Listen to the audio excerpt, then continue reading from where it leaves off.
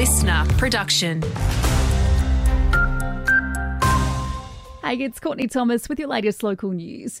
More than $1,000 has been raised to help cover expenses as a Toowoomba teen remains in a critical condition in a Brisbane hospital following a serious e-scooter crash.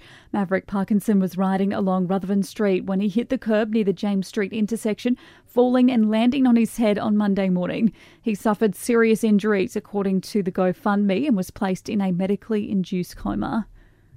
The use of vaping has tripled in just 3 years. The latest National Drug Strategy Household Survey also found 1 in 5 people over 14 have used a e-cigarette at least once in their lifetime.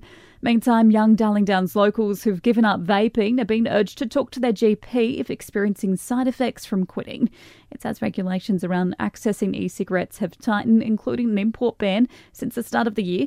Royal College of GPs addiction specialist Dr Hester Wilson says she's worried some will turn to smoking to get their nicotine hits. For many young people, they'll just be able to stop. It'll be fine. But for some, they will have developed a nicotine dependence or addiction, and it can be really hard to stop. They'll get cravings, irritability, sleep disturbance. And Toowoomba police have released photos of masked men believed to be involved in the theft of a Polaris in Cranley. Cops say the vehicle was taken on January 27 and the accused allegedly went on a break-and-enter spree across Wilsonton and Glenvale, lasting 9 days. Pics of them can be found on the My Police website. If you recognise them, contact cops.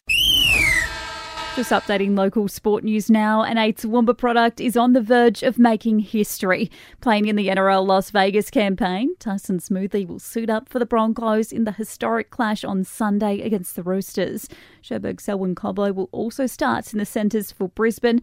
It's the first time the NRL has played on US soil, and there could be more benefits to come, with headhunters on the lookout for American talent to join the league.